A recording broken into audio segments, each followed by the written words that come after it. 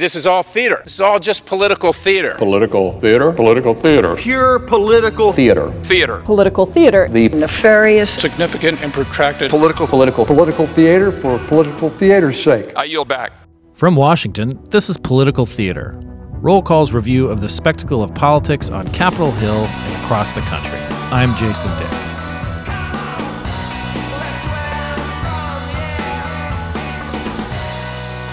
I am also a survivor of sexual abuse, and I believe without a doubt that the circumstances that led to my abuse and allowed it to continue are directly the result of the fact that the organizations created by Congress to oversee and protect me as an athlete, USA Gymnastics and the United States Olympic and Paralympic Committee failed to do their jobs. Few things unite people like the Olympics. We cheer not just for our team, but our country. We're protective of the athletes who provide us a point of pride and patriotism. So when those athletes are hurt or abused, and the institutions that are supposed to protect them fail, we want to know what happened. To be clear, I blame Larry Nassar, and I also blame an entire system that enabled and perpetrated his abuse. Larry Nassar, the former team doctor for the women's gymnastics team, spent years sexually abusing members of the team. And even when the FBI was alerted to the problem, it failed to address it. Eventually, USA Gymnastics and law enforcement did get involved, and Nassar is now behind bars. But who failed the athletes? Remarkably, in a highly polarized time, Congress investigated that question, and it acted on a bipartisan basis to toughen oversight of the Olympics body. But we still want answers. On Wednesday, the Senate Judiciary Committee conducted a hearing of what went wrong, and they heard from 4 of Nassar's victims, including gold medalist Simone Biles, as well as FBI Director Christopher Wray and Justice Department Inspector General Michael Horowitz. CQ Roll Call Chief Correspondent Niels Lesniewski is here on the podcast to discuss the hearing, as well as the actions Congress has taken on a surprisingly bipartisan basis, and what might come next. Niels, welcome to Political Theater. Is good to be back. Certainly a difficult day and a difficult subject matter always to talk about, but it is good to be here. Now let's talk about the testimony that we opened with Simone Biles, arguably the most famous gymnast in the world, and certainly the most talented one that we've seen in generations across the world. Let's talk about what led to this moment with her and her colleagues on the gymnast team testifying. Just give a quick little recap, and we'll get into some of the other issues. Well, so this all sort of dates back really to 2015 when there were the first reports of abuse by Larry Nassar, the former team gymnastics coach for USA Gymnastics. And the first reported abuse cases were attempted to be reported to the law enforcement, particularly to the FBI. The focus of today's hearing, where Congress gets involved at this point in time, is now the Inspector General of the Department of Justice, Michael Horowitz, has issued a report over the summer in which it's just absolutely sweeping sort of conspiracy to sweep this all under the rug, particularly by the Indianapolis field office of the FBI, but certainly the extent to which the FBI failed to deal with a person who was in fact a serial child molester, who is now serving, I believe, 175 years in prison, is just it's one of these things that would be remarkable even if we were not talking about some of the most elite athletes in the country, but that just certainly heightens the level of attention that Congress is going to pay. It's certainly a hearing of this nature on a Department of Justice OIG report might not always make cable news airwaves across the dial, but certainly that's what we saw today when the gymnasts came to testify, along with FBI Director Chris Wray and Mr. Horowitz. And I feel like one of the things that makes this so intertwined with Congress is not just the obvious, the nature of just our interest in the Olympics and the seriousness of the crimes, but that Congress has a role in oversight of the Olympics as well. I mean, I almost felt like when we heard some of the testimony that that Congress had failed as well as the FBI. Talk a little bit about some of the oversight that Congress does have, that Congress has responsibility for over the Olympics, because this was not just, the sense that I got was people were saying this is not just the FBI who failed, it's people in this building too. Well, sure. The investigation on the congressional side, on the Senate side, that started really uncovering a lot of this was a Commerce Committee subcommittee a few years back that was led by Jerry Moran, Republican senator from Kansas, and Richard Blumenthal, Democratic senator from Connecticut, who were looking into how the U.S. Olympic and Paralympic Committee and USA Gymnastics beyond dropped the ball, but really tried to cover up what was going on, and continued to send gymnasts to Mr. Nassar's clutches, for lack of a better term, despite the fact that they knew what was going on. And so there was this congressional investigation, Senate investigation, that focused on sort of what can be done to try and reform the Olympic movement, not just in gymnastics. I can remember there have been athletes from all sorts of sports that have shown up, and I've been to these news conferences sometimes when there's not a gold medal winning gymnast, don't get nearly the kind of attention that they do, like what we saw on Capitol Hill today. But the investigation that Congress did initially was largely focused on sort of trying to figure out what the role of the Olympic movement is in the U.S. Olympic involvement. The law that was passed ultimately that Moran and Blumenthal sort of led through to becoming law creates a pathway for Congress to actually, if they wanted to overthrow the U.S. Olympic and Paralympic Committee, or to decertify a sanctioning body for a particular sport. But the question, I think, now becomes what else is Congress going to have to do, and what else may need to be done in the ongoing oversight space. So, set aside what we know has happened in the past. What do we do when we find out that something happened to the athletes who were in Tokyo just a couple of months ago?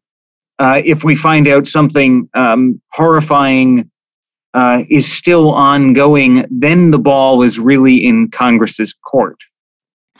And I think that what you said there is really kind of significant, because as much as, again, as horrifying as what happened with Nassar, so much of this hearing was about what happened and trying to figure out that. I mean, we've got this clip of Dick Durbin, the Senate Judiciary Committee chairman, who's kind of going after the FBI. It shocks the conscience when those failures come from law enforcement itself, and yet that is exactly what happened in the Nassar case. And what there seems to be kind of a lack of is what to do next.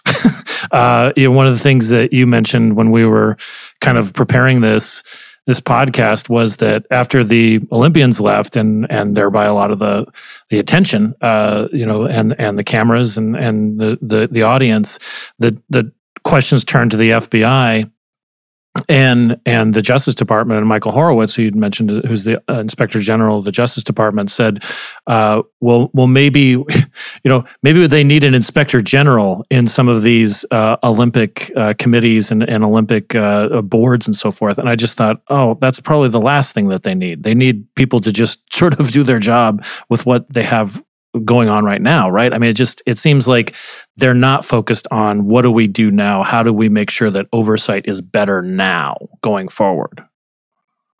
Right. I think that the challenge is with the system having been so dispersed previously, is who exactly will be the oversight body for the particularly for the Olympic Committee is, I think, an open question at this point in time. And you may well be right. It may be, if the solution turns out to be that there needs to be another investigator, whether it's an inspector general or what sort of form that should take, that could be useful, but it could also always be another layer of bureaucracy, and whether or not really what the athletes say they really are looking for, I think, is for people to just do their jobs, and that you shouldn't need another layer of oversight beyond reporting sexual abuse to the FBI, right? It should be clear that if something rises to the level that you are reporting a crime to federal law enforcement, you have already gone beyond the scope of, the Olympic Committee or USA Gymnastics, or pick a sport. There should be a process by which that just goes through the channels that we all think that it should. And I think that the challenge here is going to be, for Director Wray in particular, is going to be assuring that that does in fact happen going forward. The other thing, Jason, which I think is important to get into here a little bit, is that the Justice Department itself, while the FBI showed up and the Justice Department IG showed up, notably absent was a representative from Maine Justice, down across the street here from where we are recording this podcast on Pennsylvania Avenue in DC. Attorney General Merrick Garland or a designee of his were not present. After the hearing, Senator Blumenthal was quick to point out that they were missing. And I don't think that it is going to go over very well if, in fact, none of the FBI agents or other federal sort of officials who were involved in this and may have, in fact, covered up the allegations or made materially false statements to the Inspector General's office. I think there's going to be some more questions for the Attorney General if those aren't prosecuted.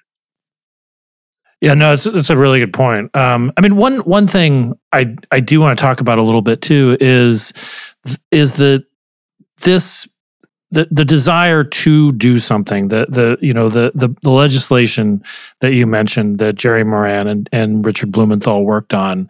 I mean, this is one of those things where it's like, wow, this seems to be like, something that people can agree on. And this is a relatively, rough time in politics, very polarized.